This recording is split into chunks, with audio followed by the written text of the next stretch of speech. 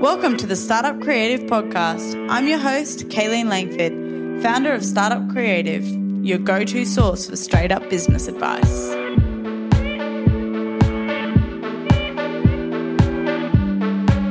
Welcome to the podcast, Jess from Collabosaurus. Long time no see. I know. Thanks for having me. It's been a while. Jess and I were just reminiscing on how we started Trip down our memory business. lane. Back in the day, when was that? 2014? 2014. Yeah, it was. It was 2014. I think I started building in 2014. I launched in April 2015. Right. Yeah, that's Yes. when we connected on Instagram. But before we get into our fun little meeting date, Yeah. tell me what Collabosaurus is, what you do, and how it works. Yes. So Collabosaurus is a marketing platform that connects brands for clever marketing collaboration. So if you've seen things like Spotify and Uber or Shandon and Seafolly teaming up on like a limited edition bottle of sparkling wine, basically Collabosaurus is a dating site for businesses to find really cool partnerships like that and use them to grow their business. The Tinder for business. The Tinder for business, except, way better conversation. Pics. Yeah. All right. So Collabosaurus dating app for kind of businesses. mating. Yeah, sure. Lifelong partnerships. Yep. When did you start? So you started back in about 2014. Where did the idea come from? Let's give everyone a quick rundown. So I was working in fashion and lifestyle PR initially, and I had to pull together media launch events for fashion clients all the time. Mm-hmm. And that meant finding things like catering partners and venue partners and goodie bag inclusions and all this kind of stuff. And I had no network at the time. We had no additional budget to do it. It was basically reaching out to a ton of people and being like, let's collaborate.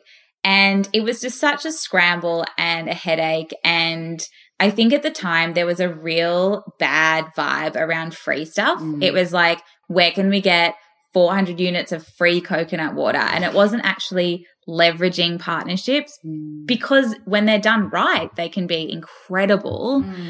So I kind of experienced that and was a bit annoyed. And then I worked in a job doing small business marketing education and found that small businesses we were training them on like, you should be doing partnerships. And so many of them weren't doing it because they'd been taken advantage of in the past, or they were sending pitch emails out that were terrible and they weren't getting any responses, or they just didn't really know where to start or who to partner with or how to even leverage a thing. So Tinder was actually becoming popular at the time.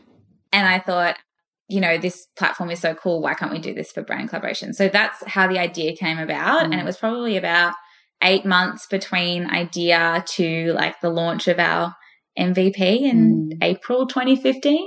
Minimal viable product for those at home. Yes.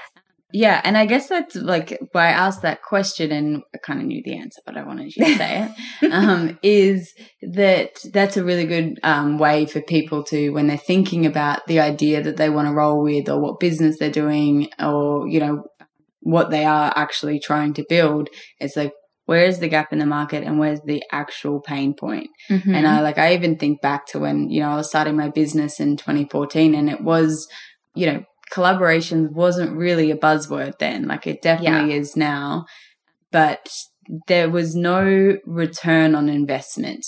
So I think it was fluffy. It was like, hey, we need this, and maybe promise the world, maybe do or don't. And nowadays it's like people are really strict about who they collaborate with, and they're getting more savvy with it too. So Rightly what so. am I actually getting? And I think that's what Collabosaurus does well, is that you're actually cleaning up the industry a little. Well, I mean, we have an algorithm that match makes brands based on their ability to actually help each other. Yeah. And by the time you connect, you know what each other is offering and what the other one's looking for. So it kind of, it puts it in writing. It solidifies that there's win-win value in it for both brands. So important. Yeah. Yeah. And I think that why I wanted to have you on the podcast is because I've found myself giving that advice over and over lately around when people say how to grow your business or how to have success. Like the first thing that comes to mind to me is collaboration and leverage, Great. I am your walking marketing girl. Thanks, girl. But I guess why you're the person to talk to about this is because you are a woman of your word, and you're building a platform that you like, and I've seen you on Instagram, really highlight great collaborations, but you're not afraid to also say this is how not to do it. Yeah. And call out bullshit on shit collaborations. And when I look back over how we met and how we built our businesses from, I think probably had a couple of thousand followers when we met, and now both of us are into the tens of thousands. But you and I, and there was a few others in the game as well, we kind of, and like, I often also think about this with, when everyone says like, oh, there's no women in business. I was like, we were only surrounded by women in business. But there was a team of us who joined together without competition or petty dumb shit and went, right, you're doing this, you're talking to the target market that I'm talking to, we're all offering different services. How can we build each other's brands and businesses and grow together? Totally. And you know what I think is really important to mention with that is that like we are all 4 or 5 years on now from when we all first met. And when we all first met, we were all a super small business, super startup. Yeah. And so it's kind of like, what's that saying where it's just like, you've got to be like nice to everyone because, they'll grow up too. Remember all of this. It's just like, looking at everyone now and how far all of us have come as just a group of women who had started businesses in different fields and all this kind of stuff at the time. And collaboration has been such a huge part of how we've all been able to help each other grow along the way. Oh, it's just so important. And I just think don't discount those smaller collaborations and those like initial relationships and stuff that you make in business. Like surround, they say, find your tribe and surround yourself with people. Like that's no word of a lie. So exactly what you need to be doing. And it's so true because you don't need to be going and getting the big guns. Like, don't start out looking for the big guns. When we started, no one would have taken us seriously. Like some of the brands we're now working And with. you need practice as well. Yeah. You need practice and you need to test stuff out and figure out what works and what doesn't. So that when you go to the big guns, you can be like, I collaborated with Startup Creative and we did this together and it was successful because of XYZ. They'll take you so much more seriously. Absolutely. And I think there's also like the soft skills that come from it as well in terms of like, I've called you before and been like, I've got to talk tomorrow. Can I run this through you and see if it's landing and makes any sense? Yes. And we've done every time we've been in the same city, we're like, great, let's do a live video. Or totally. So there's always different ways that you're looking out for it. So it's, I think those of you who are listening and going, oh, I don't have a tribe around me, like find people that you get along with and you have a similar vibe. Like I was just like, Jess, I'm going to give you where to shop in Melbourne while you're here. Like that's what you want in a collaborator as well. Yeah. I'm trying to think actually back to how we first met. Do you remember? It was Instagram. It was? It was 100% Instagram. Oh my gosh. Jess and I were just saying back in the day when we started our grams, there was no algorithms. No. Hashtags were maybe put a few on there. You weren't that strategic. But hashtags were like a full strategy for you and I. Yeah, we were onto it. So and then what we were both saying is that we would find hashtags that people in our target market were engaging with those photos. So if you clicked on startup, then you would find anyone using that hashtag without all of the spam and shit that's now on Instagram. And you would go and I would go and find what brands are using this hashtag. I would go and follow their followers. I would like their followers' photos. I would write on people's posts. I'd spend like 2 hours a day. That's how we grew engaging on Instagram. And that really is the strategy that worked back then. Being a real person. Yeah, oh, totally. And I still think that strategy can work, but it's just like you have to be proactively using Instagram rather than passively sitting back. Like you need to be really going out there and engaging. But unfortunately, like we were talking about before, it doesn't have the same cut through that it had years ago. There's a lot. Somebody described it to me recently. It's like a real estate market. There's only so much attention that the human mind can give to content. And we're running out of space. There's millions of pieces of content being delivered and thrown at us, every hour. So the reality of Instagram now is that there's no real estate left, and you only get the good real estate if you pay for it. Yeah. Or you've already got the 1 million followers. Or you collaborate. Absolutely. Because, I think one of the ways you can really get attention, you know, aside from creating good content, being, you know, adding value and all this kind of stuff. And actually from a reach perspective, let's say, you know, you've got your community of 1,000 followers who are diehard Kayleen fans, and we collaborate on a webinar, for example. If you're all of a sudden saying, I'm collaborating with Jess from Collabosaurus for a webinar, your 1,000 followers immediately trust me more than they would trust an ad because it's coming from you, a voice that they already trust, you know, a brand that they already trust. Which is good old-fashioned human behavior. Exactly, yeah. Using an instinct, you know, and taking a word of advice from somebody that has proven themselves, you know. And so many like human behavior stuff I find so fascinating. Yeah. I actually just had a meeting with a mentor client, and we ran through, they'd sent out a whole lot of sponsorship pitches. Like they really wanted someone to sponsor their event, you know, cash sponsorship. They'd reached out to over 100 people and got nothing back. And I was like, wow, what are you sending out? Send me your email. And it was classic case of like, they hadn't considered what it would feel like from the other end as a cold receiver of this email who'd never heard of them before. This full on, hi there, generic, copied and pasted. This is who we are. This is why we love what we do. This is what we're doing. And this is why we'd love $10,000 from you, with no actual value to them. And it's kind of just like, you got to look back at the human behavior. It's like, are you sending them a compliment? Are you actually showing that you've paid attention and personalizing that email a bit? And I could go on forever about that. But oh my God, yes, human psychology is fascinating. Yeah, and I think people underestimate, like, you know, we definitely are in this world of clicking and, you know, good photo shoots and things that get attention, but having a human behind a brand who's going to sign off their name, or like anytime I get a coaching inquiry, like my opening line is like most of the time they're like, here's my business or here's where I'm at.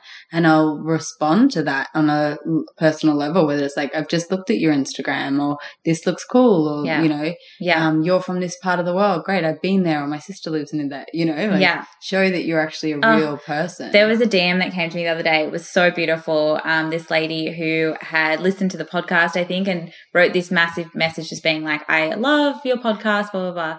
And I went to her page and found her actual name, not just her business name. And this was a couple of weeks ago. I think it was Poppy or Polly. And I replied and I was like, hey, Polly, like, thank you so much for saying that to her. And she's like, oh my gosh, I can't believe you took the time to find out my name. And I was just like, well, of course, like, that's just basic. Like, just show some respect, you know? There is nothing better than a brand. Even I feel this. There is nothing better than a brand responding to you. Yes. Like, if you've complimented them, you've given feedback. I can't stand seeing, if I am like going to follow a new account, I look at their comments to make sure they've responded to at least some of the comments that they're getting, because nothing annoys me more than if a brand's just posting stuff out and never communicating back. I was just looking at a fashion brand on Instagram this afternoon, and their whole feed, all their comments were like, love this, like this, and like, I was like, these are fake comments. Like, they definitely have something going on to create like traffic. Fake engagement. Yeah. And I was like, well, if you're doing that to your brand, then something's going on, you know. Oh, yeah. You're trying to prove something that, you know, you're missing the point. But yeah, so we met on Instagram. We instantly started teaming up. You were in the magazine. We did an event together. We're constantly doing live videos. On personalization, you sent me a copy of the magazine with a gorgeous handwritten note. I remember that. What a lovely thing I did. It makes such a difference. I still handwrite all my notes to every magazine that goes out. Oh my gosh, so beautiful. People love it. I think it's such an easy thing to do. It is. And the return on investment, like, you want to grow an Instagram following. If someone gets a personalized handwritten note signed by you that you've said something funny or kind, or like, I always say thank you for the support, you know, like I am still a business that I'm running. Totally. Like, we do a happy dance when we see a purchase come through. I appreciate you actually buying this very hard work that I do. Totally. So, and then that people can Instagram that because it shocks them. Yes. And then that's, you know, that's growing and getting that reputation. But yeah, so I guess like maybe just while we're on the topic of Instagram and those who are feeling that we're being very doom and gloom about it, what would your advice be for somebody starting an Instagram now? And yeah, whether that's Instagram or other platforms, or what's your vibe? I would, Jess, for those of you at home, Jess is always on a trend. Like, follow her on Instagram. There's nothing that happens online that she doesn't know about. However, I tried TikTok for a few weeks, couldn't stand it. So I'm not really on top of that trend at the moment, but most other things I will absolutely give a crack. I remember giving Snapchat a good solid 6-month crack from a Collabosaurus perspective to pretty much no avail. It's worth hopping on trend bandwagons because, I mean, even within Instagram, when Instagram release a new feature, they prioritize content created within that feature. So if you're like, you know, Instagram Live just came out, let's say, and if you're hesitating to try Instagram Live for 6 months before you give it a go, you've missed out on such an opportunity to tap into all of that community that are already following you and then some. So I think, you know, features and platforms are definitely worth giving a try. And it's one of the reasons why we had success on Instagram 4 or 5 years ago when businesses weren't using Instagram very well at all. It was all for individuals. It wasn't for businesses. So I think it worked for us because we were on that early wave of that trend and we were really able to capitalize on the growth of that. And we were saying too, like we made an effort to be personal on it, but to make it look beautiful as well. And not everyone was doing it. Like, there was a lot of blurry images on Instagram when I started. Oh my gosh, yeah. So many people. And like the filters were awful. They were all, I'm just thinking of like the dark borders and like sepia like situation. That was Instagram. And so when Collabosaurus launched, we had a real fashion focus. And I remember being like, oh, fashion and beauty and all that kind of stuff. And it was like, oh, wow, you know, like for a software company really to be behaving like that was, I think got us some cut through, but also like the hustle. We spent 2 hours a day-ish hustling connections basically. But my advice to someone starting out now would be definitely take advantage of trends in terms of features and new platforms. So TikTok, Pinterest, all of those kinds of Video ones. even? Totally. And podcast channels and stuff like that. Like, you know, we're kind of coming off a wave of podcasts now, but there's going to be something else, you know, and take advantage of it. The other thing I would say is social media should be a support to real life. It's not real life, and you need to be putting yourself out there still. And like what you said with leverage, if social media is going to be a massive focus for you in your business, how are you leveraging that outside of social media? So on your business card, do you have a call to action to follow you on social media? In your like orders and online stuff, you know, are you sending packages out that have instructions as to where and how to follow you? Are you doing advertising in that way? You know, all that kind of stuff on particular channels. So I think don't forget that it's not the be all end all and that real human connection wins always. And that's the best way to grow a following. Yeah, I often say to people like having those 7 touch points, you know, of like where do you go, where social media is one way for people to find you. And if you're going to sit in your lounge room and say, well, I posted on Instagram and I've got a Facebook ad going, like why aren't I making sales? It's like, no, that's like one aspect. I remember the 7 times theory is so interesting and is absolutely true. And you can't even limit those 7 touch points to one platform either. It has to be multiple platforms. But there was a study that came out, I think, for 2019 that has risen now because everything's oversaturated and like we're seeing more and more marketing messages than ever. It's actually 28 times plus now. So somebody needs to see the same piece of content or at least your name. Your name to establish recognition, build trust, and then make a purchasing decision. That takes 28 points of contact, apparently. Holy shit. No, I would say that. Like the number of things I have like in my save to buy one day things, it's like, You know, something that's actually happened to me with is Modibody. I was really aware of like flipping it a bit and watching my own behavior as a consumer in relation to the Modibody brand, which I love. I was aware of Modibody over the course of about 2 years before I made a purchasing decision. And now I'm a brand fan. But it's like it took 2 years. It took a bus advert, social media advertising, influencer marketing that I saw. It's all like they actually were a network connection through someone who kept mentioning them. they signed up to Collabosaurus, you know, like all of these things working together, plus their organic content, plus word of mouth and other people talking about it. Plus, I think she was interviewed on a podcast. That's right. I listened to Startup. That's a really good point, and around constantly reminding people to buy from you as well, because in amongst the chaos of content that we're absorbing, people sometimes like, what am I buying? You know, so it's like, and I know that people, especially starting out, like I even remember feeling this, like, I don't want to be too salesy. Yeah. But the reality is our minds are growing crazy. We need to be told what to do. Yeah. Like, hey, sign up here or do this or use this code or click link in bio. So know that you need to use a directive. Yeah. Give people direction and tell them what to do next in your brand. Okay, cool. So Instagram, I think a thing I will just chuck in there, and I think you do this really well, is like Instagram, if you are going to, and we'll jump into how to do this more, if you are going to pitch for collaborations or try and get a brand's attention, DMs definitely work. And if, like, I personally still like getting my initial contact through Instagram and then I'll move it to email, because what I find, and let me know what you think on this, is that if I say, hey guys, and I can get their attention and I can get them to open it or see it, or if I post and tag them and then they've seen my story tag, then all of a sudden I'm in their normal DM, so I hit it straight away. But then they can click straight to my Instagram and get a mood board of my vibe instantly. So if you making sure you've got up-to-date content that clearly outlines what you do, your bio is on point, there's a working link in your bio. Yeah. It's like that's almost a business card these days. And within 3 seconds, whoever taps through that says, I understand what you do. It's a cool vibe.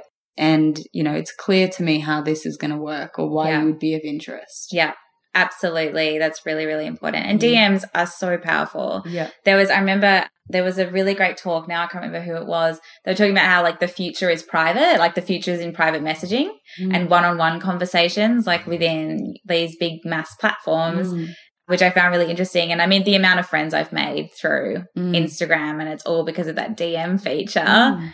Is insane. And like, I mean, having an Instagram account, I use Instagram as a search console. If I can't find your business on Instagram, I'm immediately like, meh, it's not worth. Yeah.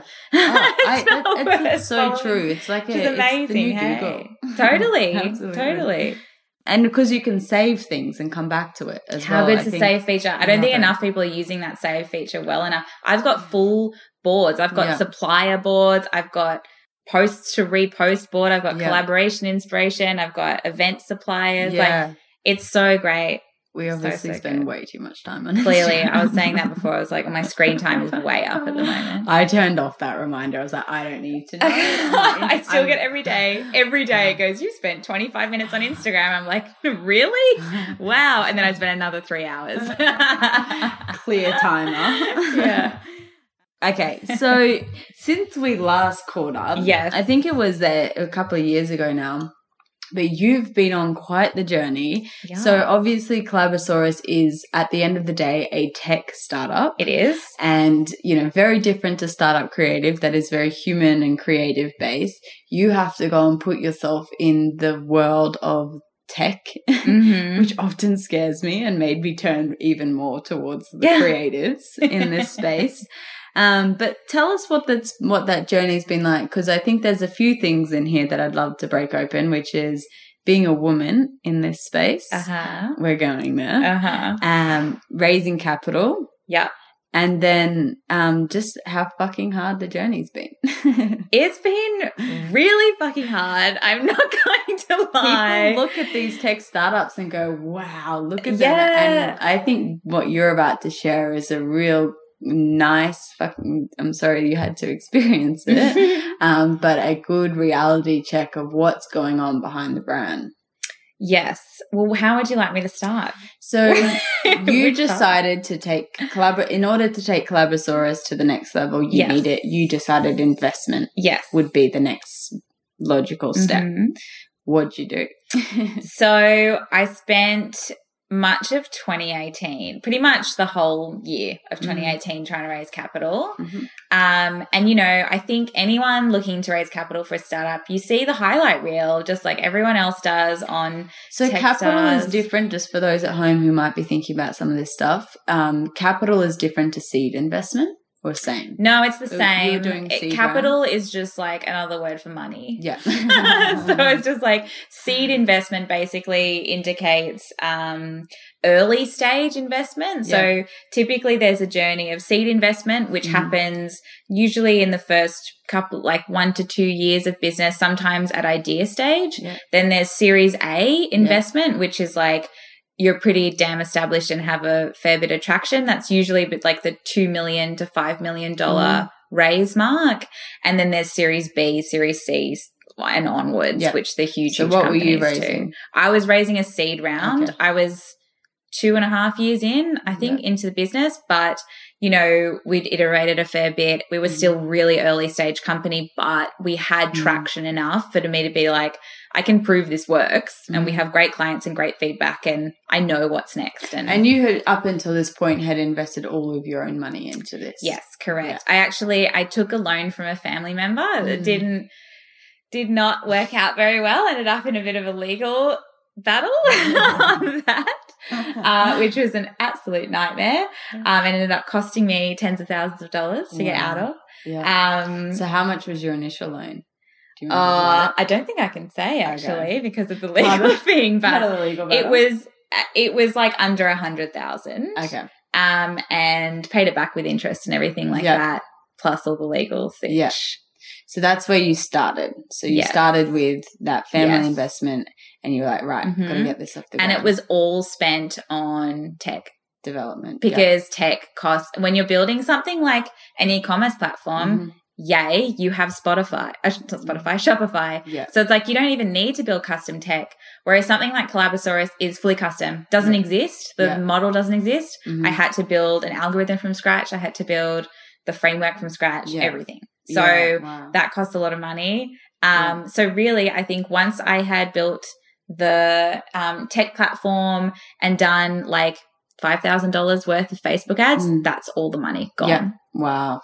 So then you obviously got to about 2.5 years, and you're like, right, in order to take it up a notch, we need somewhere between. I wanted to launch in the States. Yeah. And so I wanted to raise anywhere between 500,000 and 2 million. Yeah. And, you know, everyone said to me, look, you know, if you go to the States, you can raise triple because there's so much more money around and all this kind of stuff. Sorry, we're just knocking the mic pause by the here. microphone. Go for it. Oh, we're sitting in a hotel in Melbourne.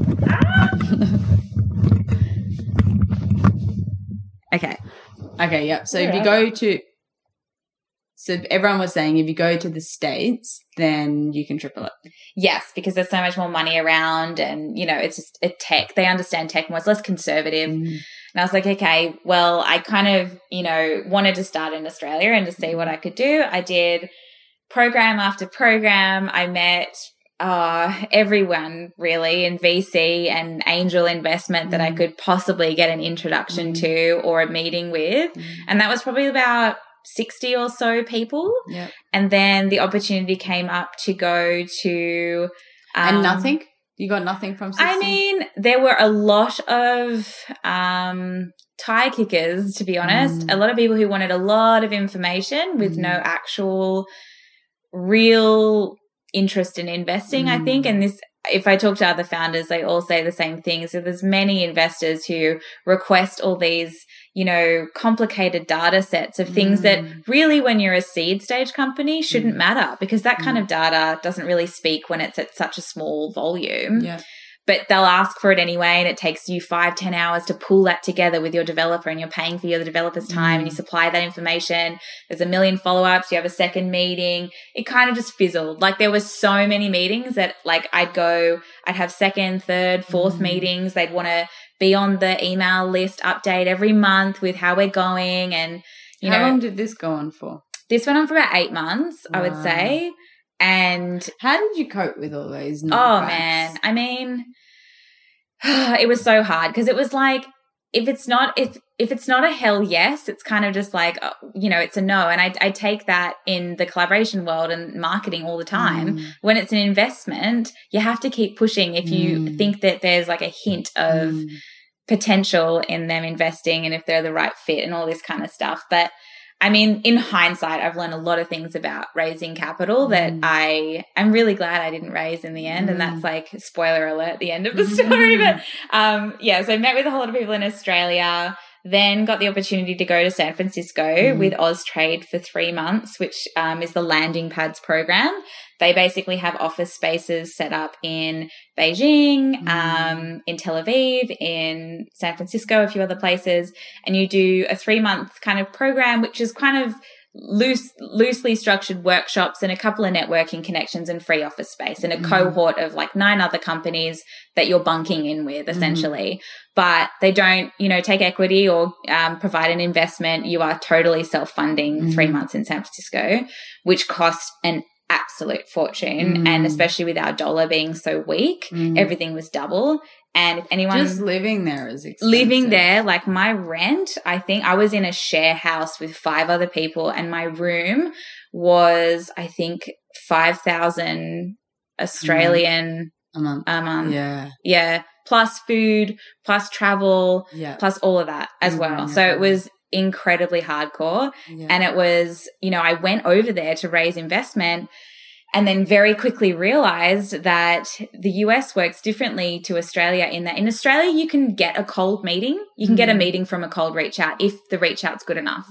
Whereas in America, you can't. You have to have a very warm introduction, and to have a warm introduction, you've got to have a strong network. Yeah, and I think that's a good point is like sometimes we do look to the bigger pool, but the reality, like Australia is a small pool, but you can normally get to someone within a few phone calls. You can, you know? Yeah. So there is that we do really have that mates, I'll give you a crack, you know? Like, I'll and I think I underestimated it as well in the States. It's like, you know, while we have traction in Australia. So for them to go, they'll be like, cool, like we're interested, but we want to see you work with American companies, like prove that you can do it in the US. And also they all want you to live there. So they can contact you and all this kind of stuff. So very quickly, probably like 3-4 weeks into this 3-month thing in San Francisco, I was like, okay, I have to shift up my strategy because I'm getting nowhere with investment.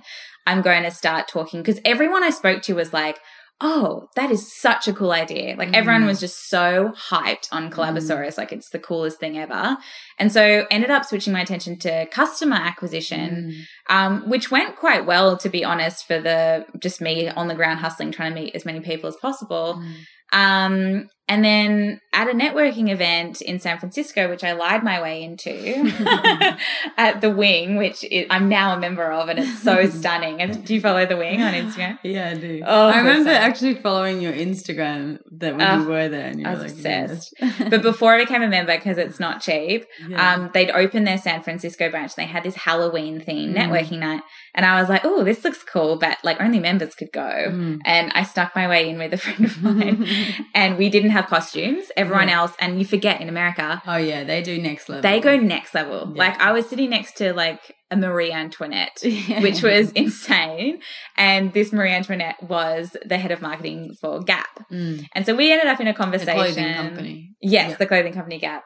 And we ended up in a conversation about collaborations, and she was like, oh my gosh, we love collaborations. We get like 150 email pitches every single month. A whole person manages this and figuring out which one's valuable and stuff. And I just straight up lied and was like, bluffed my way through this and was like, well, Collabosaurus can help you with that. And to give everyone context, at the time, Collabosaurus worked as a matchmaker for brands. So it really gave you access to thousands of opportunities you otherwise wouldn't know existed, which obviously Gap were not looking for because they get so many coming to them. But I was like, well, we have an algorithm framework already. Surely it's not going to be that hard to build this into the platform. And so I sort of told her that we could do it as the idea was forming in my head, and kind of gauged her reaction. And she was so stoked on that idea. And so I went back convinced that this pitch portal idea was the thing that was going to turn Collabosaurus around. Meanwhile, in San Francisco, I'm sleeping like 3 hours a night. Like I'm working 2 time zones, spending like it broke down to being like hundreds of dollars a day, really, I was spending just to survive and be over there. And we were losing customers because it was over Christmas, which was always a really hard time for Collabosaurus. We lost subscriptions.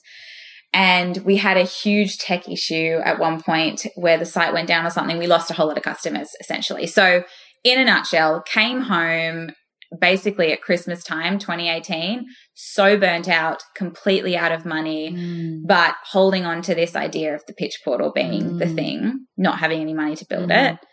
All these Australian investors all of a sudden went, oh my gosh, she's back from San Francisco. How fantastic. Everyone wanted to meet up. And all of the meetings went exactly the same as every other meeting has always gone, which was like, oh, this is cool, and let's change the goalpost. And now we want to see you do this, when I've already achieved like 6 of those things that they have said for me to achieve already. And every time I've come back, it's something different. So I was so deflated, and I spent probably 2 months barely able to get out of bed. I was fully just depressed. I was just like, I'm going to have to shut Collabosaurus because it's not making money. Yeah. I've got to pay staff. I've got to pay myself and nothing, just enough to pay rent. And it's just not working. But I really want to build this pitch portal. And I remember having like a full breakdown with my partner, Maddie, and just being like, I don't know what I want, like what I'm going to do here, because it's not working, but like so badly do I want this to work. And I think it is going to work, but there's only so long you can hold on and keep spending money for. And it was like really at that point where I was going to give up. And he was like, look, I'll give you $2,000-$3,000. I'll loan it to you and build the pitch portal, and let's see how it goes. It's a last ditch effort. And so we built it, and then ASOS signed up organically, and we used ASOS, their name, to be able to get a few other big brands to pilot our pitch portal feature, to launch it with them. Yeah. And essentially, you know, they're not paying us at the time. They weren't paying us. And it was really just like, I need to prove that this pitch portal is going to work for big brands. And then ASOS got 400 and something pitches in the space of a few weeks. And it was just one of those moments where I was like, wow, I almost gave it up. Wow. And 2019 was the best year I have ever had in business, because I didn't focus on capital raising.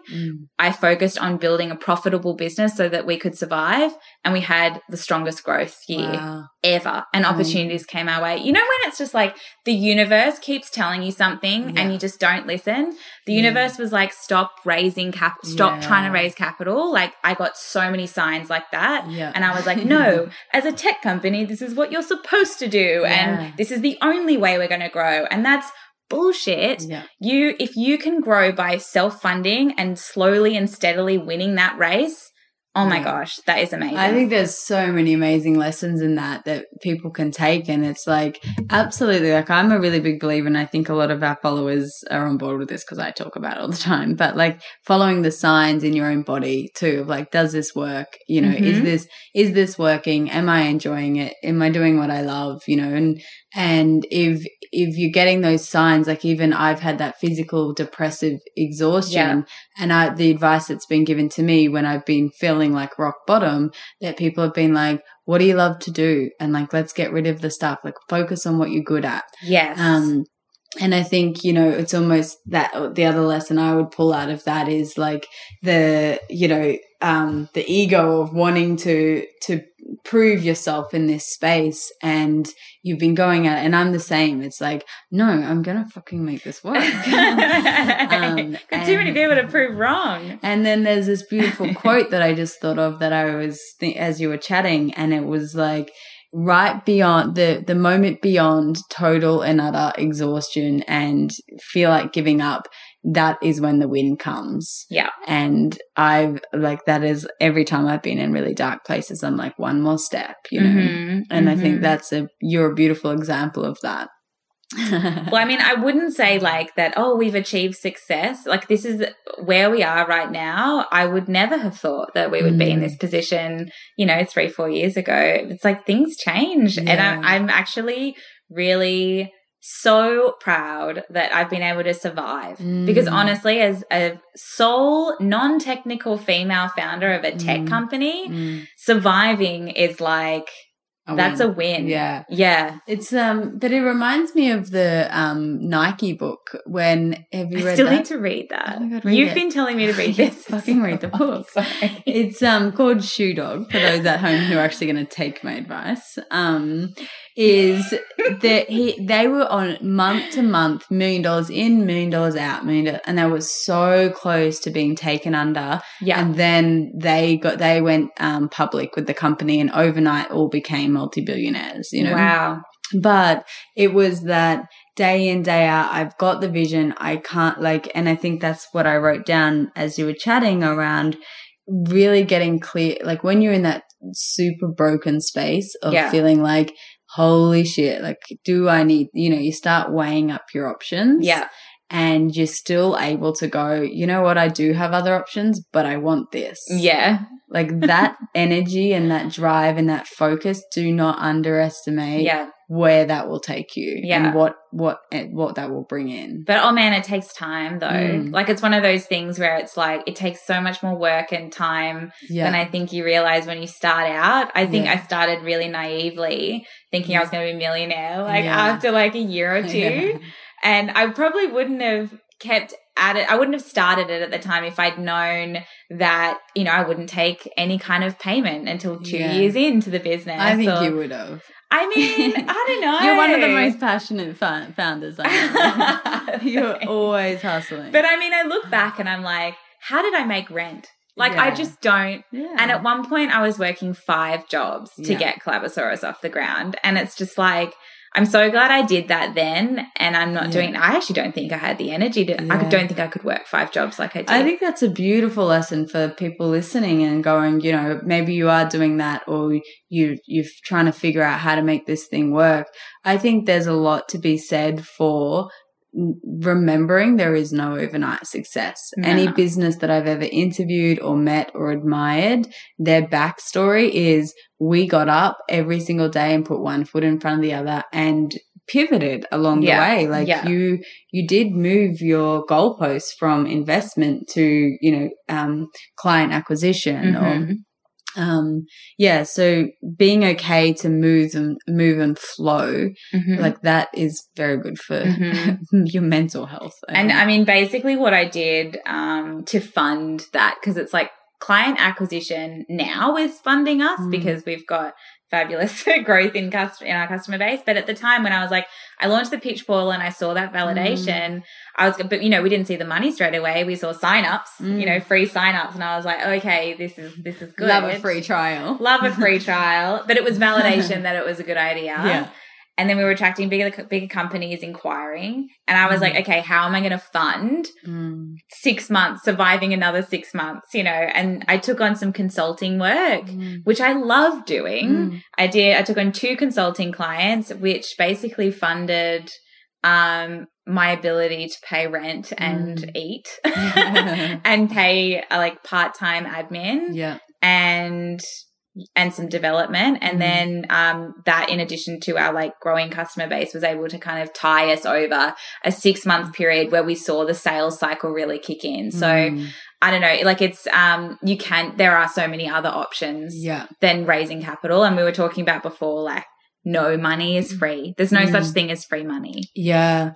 I think let's definitely dive into what it means to raise equity, because I know I get that question a lot with coaching clients of like, I want to raise funding or how everybody wants to raise funding. Yeah. And I mean, it's important. I think just to wrap up your last story, I think what I like about that whole thing is like you've consistently done this since I've known you, around putting yourself in the game. And even if it's not perfect, and even if it's not, polished, and, well, in your case, it didn't even exist. But being able to sit across from someone, see an opportunity, and be ready to pitch yourself.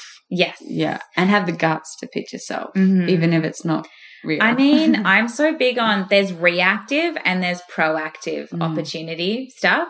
Stuff will come your way, but more stuff will come your way if you proactively put yourself out there as well. Yeah. And then you can be in that wonderful position where you can pick and choose which opportunities you go with. Yeah. Which, I'm so privileged to I had this experience this week where I turned down an opportunity because I was like, you know what? Like, I don't think that's right. You know, it's just not going to work. And I was like, wow, like I'm in a position now where I can say no, you know, like I remember back in the day, I said yes to everything, but you know what? I'm glad I did, because I wouldn't be where I am today if I hadn't, you know, sought out a ton of new opportunities and also said yes to a bunch of different things. So I think it's really important to do that. I think that's great advice, because often people sit back and say, oh, you know, that Jess is so lucky. Look at all the great things she's doing. Oh my God, I hustle for so much, so many things. People are just like, oh, the Vogue, like, because I spoke at Vogue Codes at the beginning of 2019.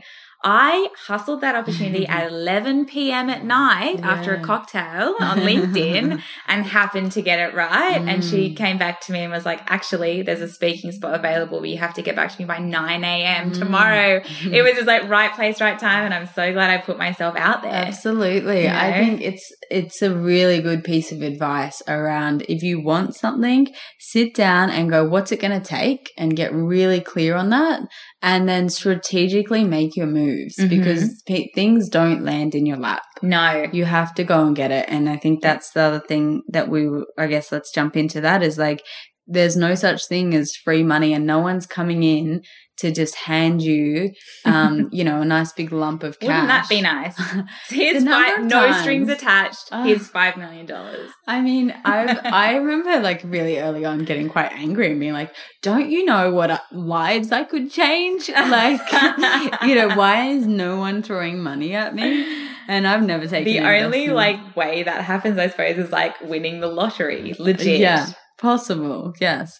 But so tell us a little bit, just let's give everyone at home a really quick, brief overview of the reality of raising investment. So most of the time, let's say, and people are going to say, you're going to ask for a number, for a dollar figure, and then they're going to ask for equity, which is what, if you don't know, is percentage shareholding in your company. Yes, correct. What's the pros and cons?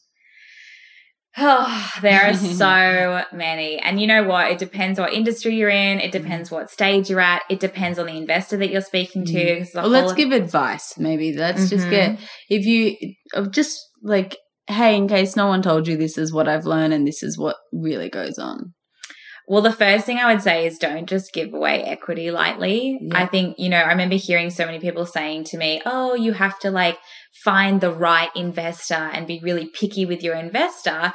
And I remember thinking, oh, don't be silly. It's so hard to get investment. I'll take money from whoever I'll take what I can is get. Seriously going to say yes. Yeah. But now taking a step back from it and knowing so many friends of mine who have raised capital and have gotten into bed with people they probably shouldn't have, it's coming back to bite them. And it's kind of like, you know, there is no such thing as free money, and you need to be very careful as to who you allow into your life like that. You know, it's very much like dating, and you're giving away a percentage of your baby. You know, like, are you actually happy to do that? So once they have equity or whatever you're offering, then that means they have a say on everything you do in your company. So some investors take more of an active role than others. Yeah. So some investors will really want to come in and get their hands dirty and kind of steer the ship a bit, which can be confronting for some companies. Whereas others are really happy to go, you know what, I trust you and your vision and what you're building, and here's the money, and go make me a return on my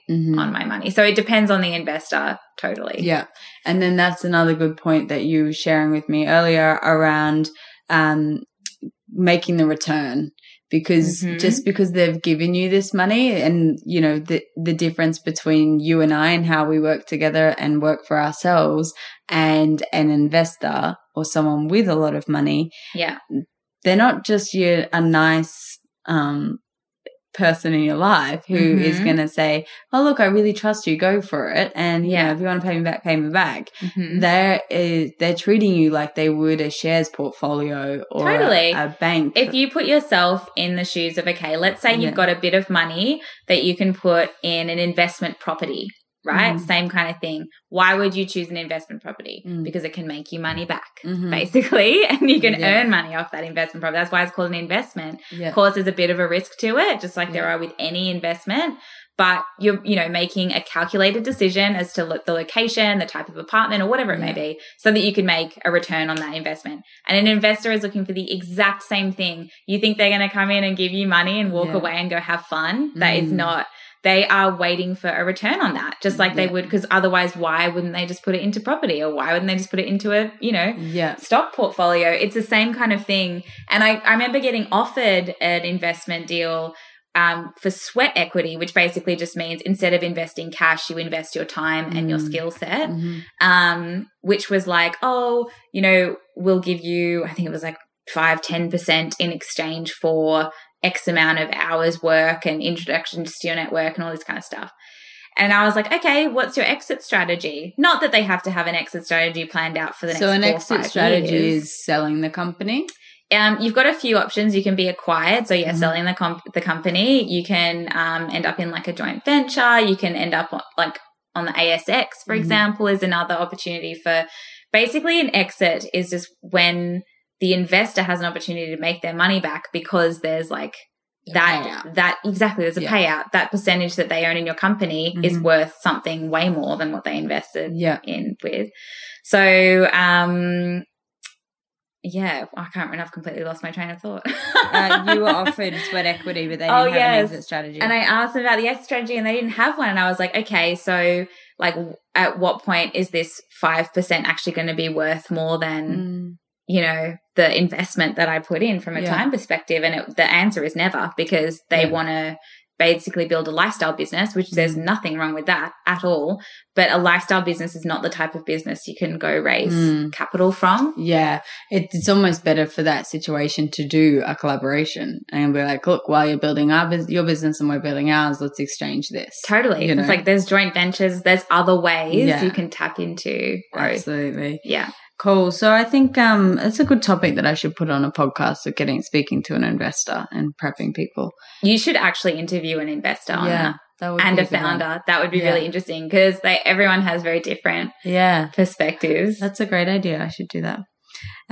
Okay. So then I guess like because you've then said, all right, I'm not doing this and I'm going to keep doing what I know and what I'm good at, which is hustling. And, you know, also I think the piece of advice that you gave before this podcast is the reason why the pitch portal happened, because you as a founder are connected to your target market still to this day. 5 years on. So you're listening to people's needs and you're growing with that and you're filling that need. So tell us a little bit about like, what it's like being a sole founder, maybe like what's been the biggest challenge and the biggest win in that space. Like I see your connection to the fucking Instagram and the groundwork and the meetings and putting yourself in the room with people who you can have a conversation with that are going to elevate you. That's definitely a perk of yours, and being that sole founder and staying connected. Yeah. I was talking to, I've got a few masterminds that I'm part of now, which is just so fantastic. And this conversation came up the other day. And one of the other women in this mastermind was like, how lonely it can be. Like, and it can be so lonely when you don't, and if you're having, for example, staff issues, you can't be talking to your right hand staff. You know what I mean? Like, it's really hard to, vent and connect with people on that. And I'm really lucky in that my boyfriend has been such a rock of mine. And he, he's a landscaper. He's in a completely different industry. Ironic. He barely knows what I do. But gosh, he's smart with people management. And also he's got my best interests at heart as well. So, like having a support network has been so vital. I don't think I could have made it without a support network. And sometimes it's just really someone lonely to get a wine with too. Like Jai, who I had on the podcast a few weeks back, after the podcast, he was like, do you want to come for drinks with my like he has 6 employees. And I was like, actually I do. I haven't been to Friday drinks in years. Like that was one of my favourite things. Or it's like lol Christmas parties. Like when you're starting out, it's like me and myself. Yeah. We really should put on an entrepreneur's Christmas party. Being a self-founder is really hard. And I think particularly I felt it the most in the investment meetings because it's rejection after rejection and you're putting yourself out there into a world of rejection and opinions that, I mean, because I didn't have anyone else pulling me back down to earth, I probably took really to heart and stuff like that. Like I remember one of these investors said to me, before knowing anything about really Collabosaurus, like asking me how my day was, literally, I'd asked him how his day was. He's like, oh yeah, good, or whatever. My son's playing soccer. And then he's just like, so when are you expecting on having children? Because with female entrepreneurs, you never know how much time you've got, is what he said. And it was an investment meeting about like investing in Collabosaurus. And I was just like, wow. Like, so I'm literally just a ticking time bomb. And this is just so and we're useless after we have kids. Yeah. I was just like, excuse me? And oh my gosh. And there was a podcast I was interviewed on with a very prominent guy in the business world. And when the mics were switched off, he said to me, he's like, if you want to raise capital, you just need to sell the fact that you're female and under 30 because that's your only selling point. Oh, I know. Can you believe it? So stuff like that, like at the time hurts. Yeah. Like at the time and when you're by yourself. Oh, that's savage. No, like no one should be exposed to that shit. It's just kind of like, but I didn't have like a business partner I could call and go, this just happened. And for them to go, or to back you in that situation. Like if there's two of you sitting there, you could actually, you'd feel more empowered to be like, actually, that's inappropriate. Absolutely. But it's like now I can look back and be like, I cannot wait to prove those guys wrong. But yeah, being like a solo founder is hardcore.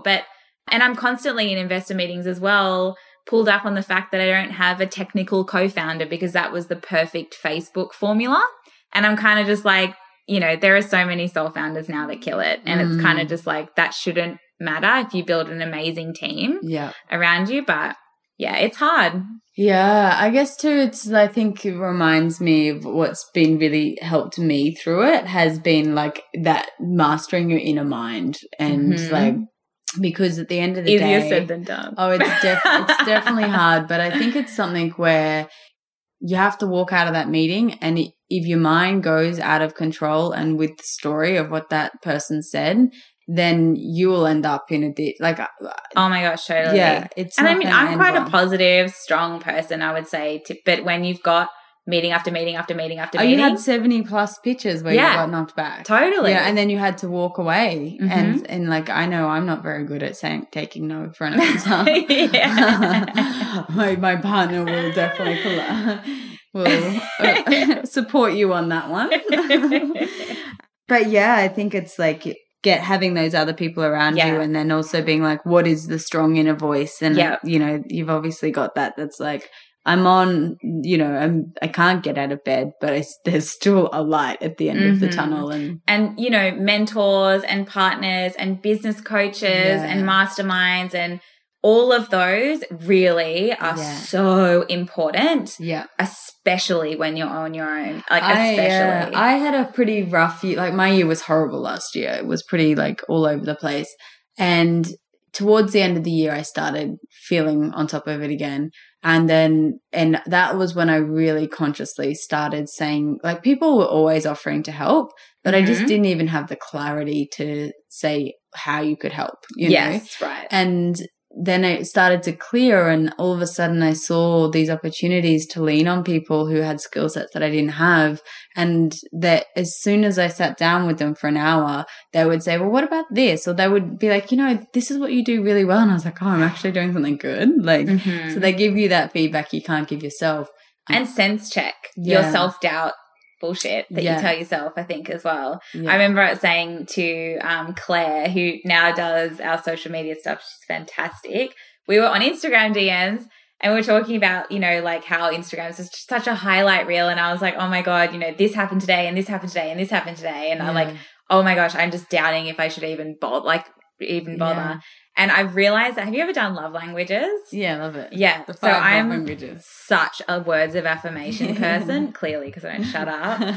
But like that's all I need to keep me going. Someone to say, like, to basically be a cheerleader and go, no, this is awesome. And then I'm like, sweet for a week. Yeah. I just need someone to tell me that. Yeah. So, and I think that's the other thing that I think I pulled from that story is like, just because ASOS signed on, it didn't solve all of your problems. Of course not. But it gave you enough feedback loop to keep going, to get your next reign of energy. And I think it's good for people to remember at home is like celebrate those little wins. It doesn't mean everything's going to get easy. Like, you know, the number of times where I've heard stories of startups and founders and successful businesses who, you know, even if they have little breakthroughs, it's like little breakthrough after little breakthrough after little breakthrough equals a big breakthrough. Yeah. It's like, people often think, you know, this person's going to post your photo or sign up or whatever, and then everything's going to be okay. And it's like, it doesn't work like that. It's a little breakthrough and then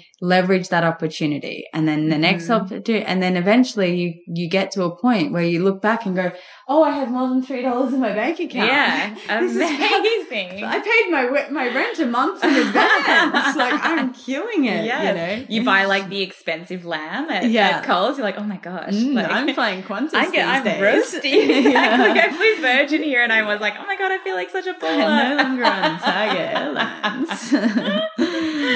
That's great. So yeah, a good point of like finding the little lights at the end of the tunnel and using that as energy and celebrate it, you know, call someone and say, hey, this just happened. And realize that exactly what you said before, there's no overnight success. If you look at any successful company, Canva took 4 and a bit years to even raise a dime. No one would touch them, and they had a lot more meetings than me. And I'm kind of like, wow, if they had trouble raising capital, how on earth are any of us going to Well, I remember with our magazine, issue 5, Tess from Swackang and I were like, it's going to be fabulous. And we did a bunch of sales projections and, you know, I was like, I'm manifesting this. And it was really hard work to move magazines. And it really shook me because I was like, holy shit, like this isn't what I thought it would be. And, you know, we had 40, 50, 60,000 followers on Instagram and a database and leverage. And we've been in the game for 5 years and we had Tessa's following and, you know, so that was my big lesson. And I remember Tess saying to me, you know, any good business that we admire, Kay, gets up and keeps going. And it's going to be the consistency of showing up. Yeah, so absolutely. Awesome. Well, I think we've covered a lot. I think it might be good to talk a little bit about what would you say your top 3 tips are for startups and entrepreneurs out there. I know you're a marketing guru. So what would your top 3 tips be for startups and entrepreneurs right now, 2020, getting in the game or up-leveling? Up-leveling. Okay, so, and this is totally on the fly. I haven't prepared a single thing ahead of this, so this is just what is coming to mind right now. But the first one is absolutely you should use collaborations as part of your strategy. I have to mention it. Yeah, you guys, if you wanted to give it a try, it's free to start anyway. Yeah. And collaborations just as a strategy, they're 25 times cheaper than digital advertising. So it's like it has to be part of your marketing. And the perks of using Collabosaurus for this? The perks? Yeah. Opened opportunities you otherwise wouldn't even know existed. So how it works is you get a membership, you get a 3-month trial, you go in and you post what? So it's free to sign up and preview matches. Yep. But if you want to make connections, and it's very much like a dating site. So it's like if you want to make connections and go on dates, you need to be on a paid subscription. So do you make your own profile? I haven't used it in years. Yes. You like list your brand, basically. So you just need to know things like your target market. Tinder profile. Yeah, exactly. But like as if your brand had a Tinder profile, essentially. So what your target market is, what your biggest marketing goals are, what you could bring to the table in a collaboration, which could be anything from like your skill set, your products, your time, content creation, through to, you know, the value of your social media channels and stuff like that as well. And then it'll immediately generate matches from about 6,500 other brands that are on the platform. And then if you want to make connections with any of them or collaborate, you need to be on a paid subscription. So it'll match if I say this is what I'm looking for? Yes, you can be broad or specific. So if you have a particular idea in mind, you're like, let's say you run a shoe company and you're like, I really want to do a limited edition shoe with a beauty brand. You can be that specific. Or you could say, look, I'm a freelance copywriter and I want to collaborate with other B2B businesses. Don't know what on yet, but let's see. Either way, you can generate hosting an event. That. Absolutely. So we do products, social media and events. Amazing. Yeah. Cool. So that's tip number 1. Collaboration. And I will second that just because I do want to validate this is not just a promo for I know, it turned into a promo very quick. No, I think it's good for people to understand. And I think I just wanted to also, because I haven't used it in a while, but I was on it recently and it's looking very crisp. Thanks. It's changed a lot. It's changed a lot. Yeah. I remember in the early days and it was clunky. It was so bad. I tried setting up an account and it froze.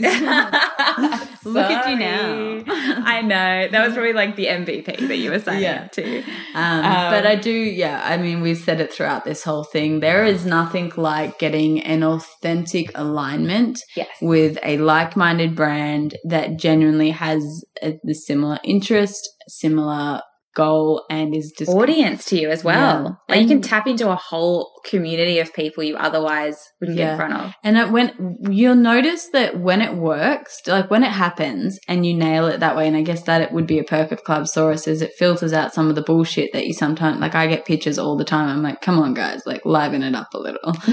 But you know, when I've had that moment where you just like even now, like having you on the podcast, it's like, when collaborations work, it's just like, this is like magic. It is. It's so easy and powerful, and like it can benefit you in more ways than one as well.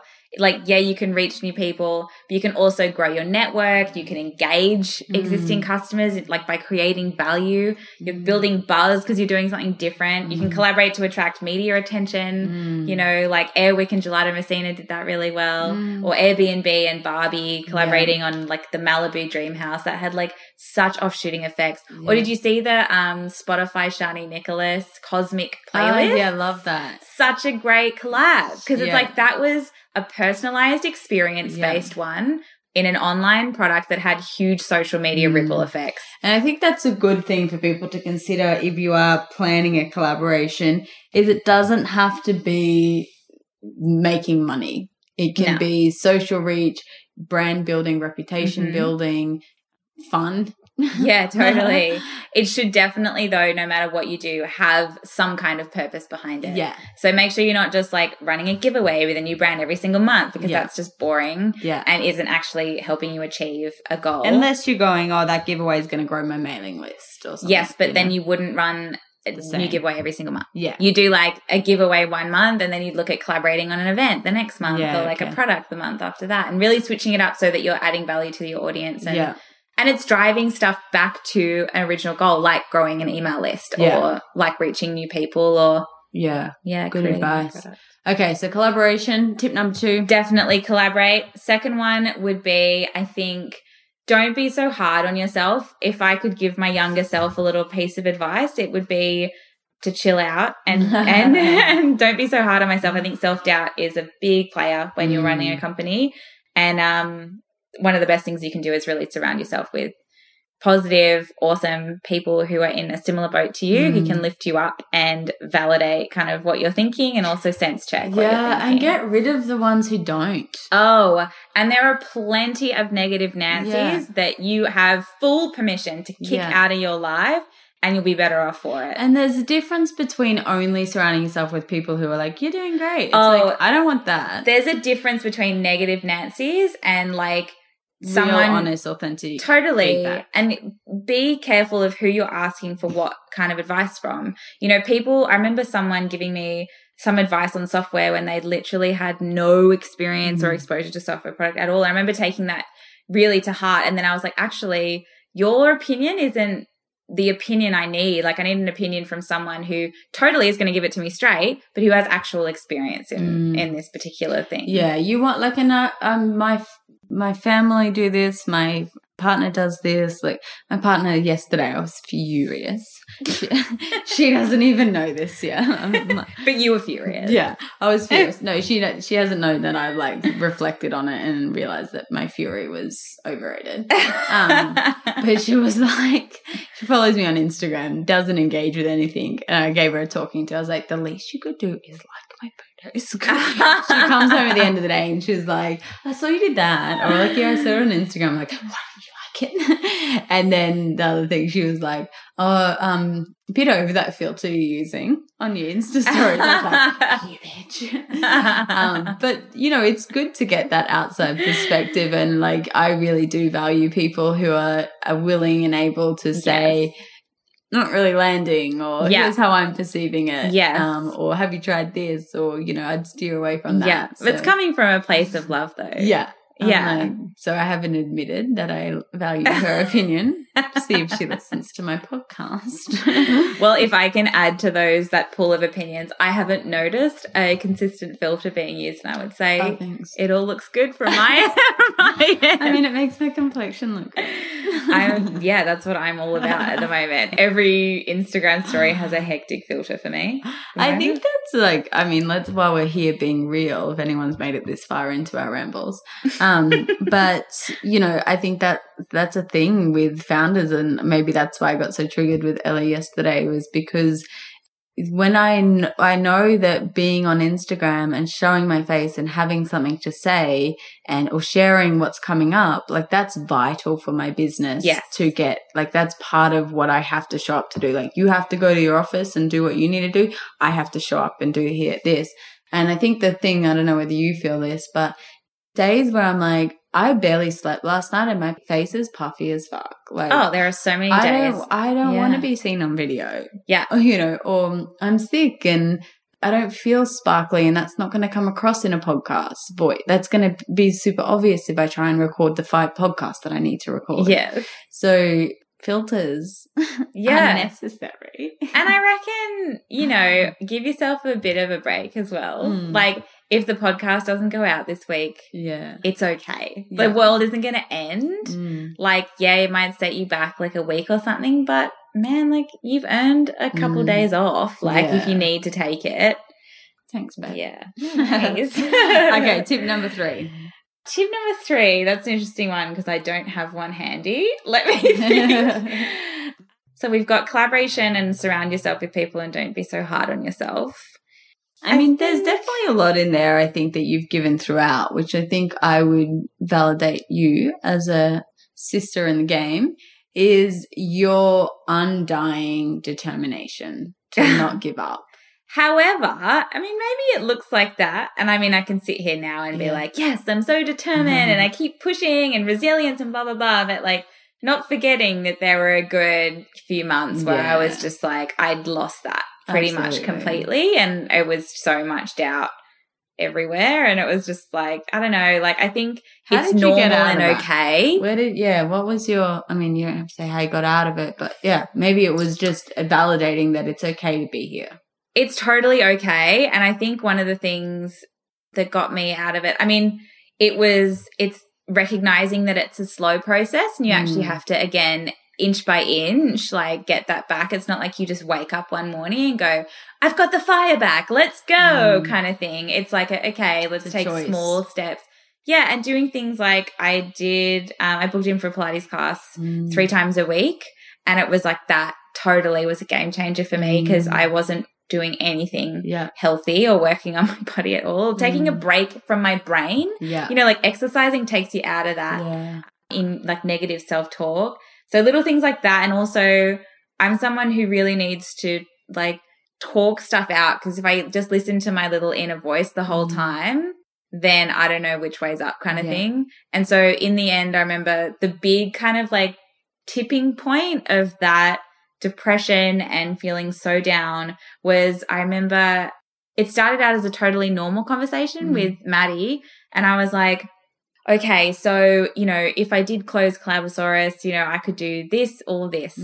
And then it spun into, like, it started very logical and it spun into this huge emotional wave. And I cried so hard. I reckon I don't think I've ever cried so hard in my life, because it was that realization that it was like, my pride is shot if I give this up. And it was like, you know, everything I thought that this would be, I'm a failure, it's a failure, everything's a failure, you know, that kind of thing, which I look back now and I go, oh, that's ridiculous. If Collabosaurus closed tomorrow, I'm not a failure. Yeah, nothing. I've learned so much along this journey and I wouldn't change a thing. But at the time, that was and I needed to have a full-blown epic sob to get over that hump and realize, okay, that emotion's dealt with. Like, all right, I feel that and that's done.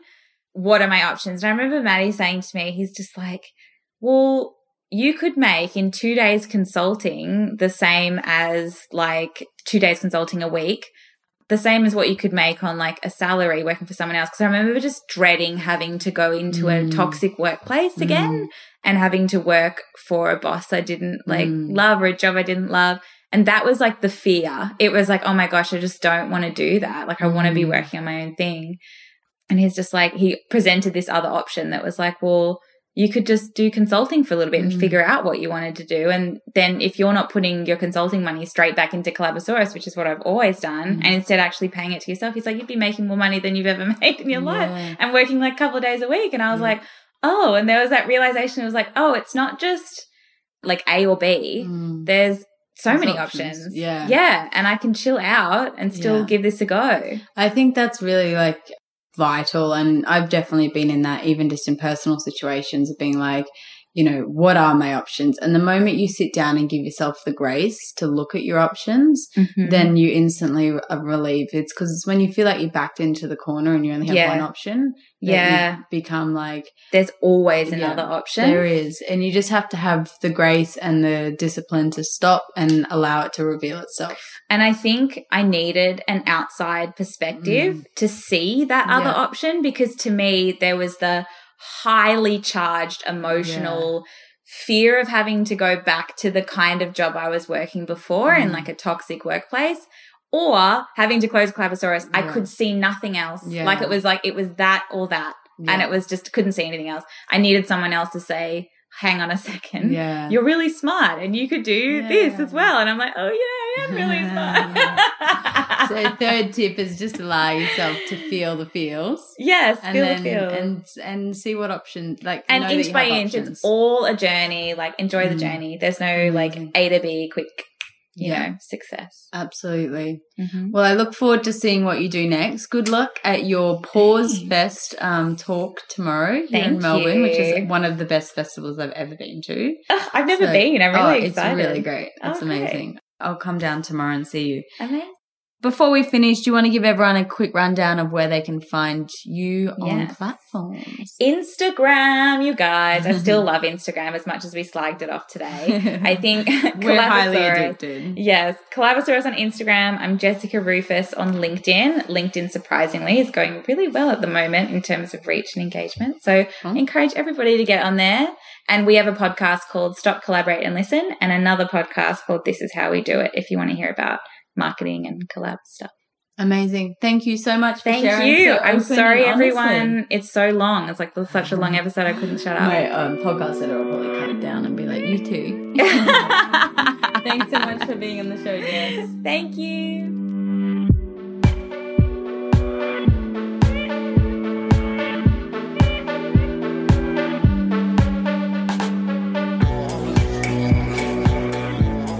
Thank you so much for tuning into the Startup Creative Podcast. If you get a chance, head to iTunes and leave a rating and review. And don't forget to hit subscribe so you get notified every time there's a new podcast up. See you next week.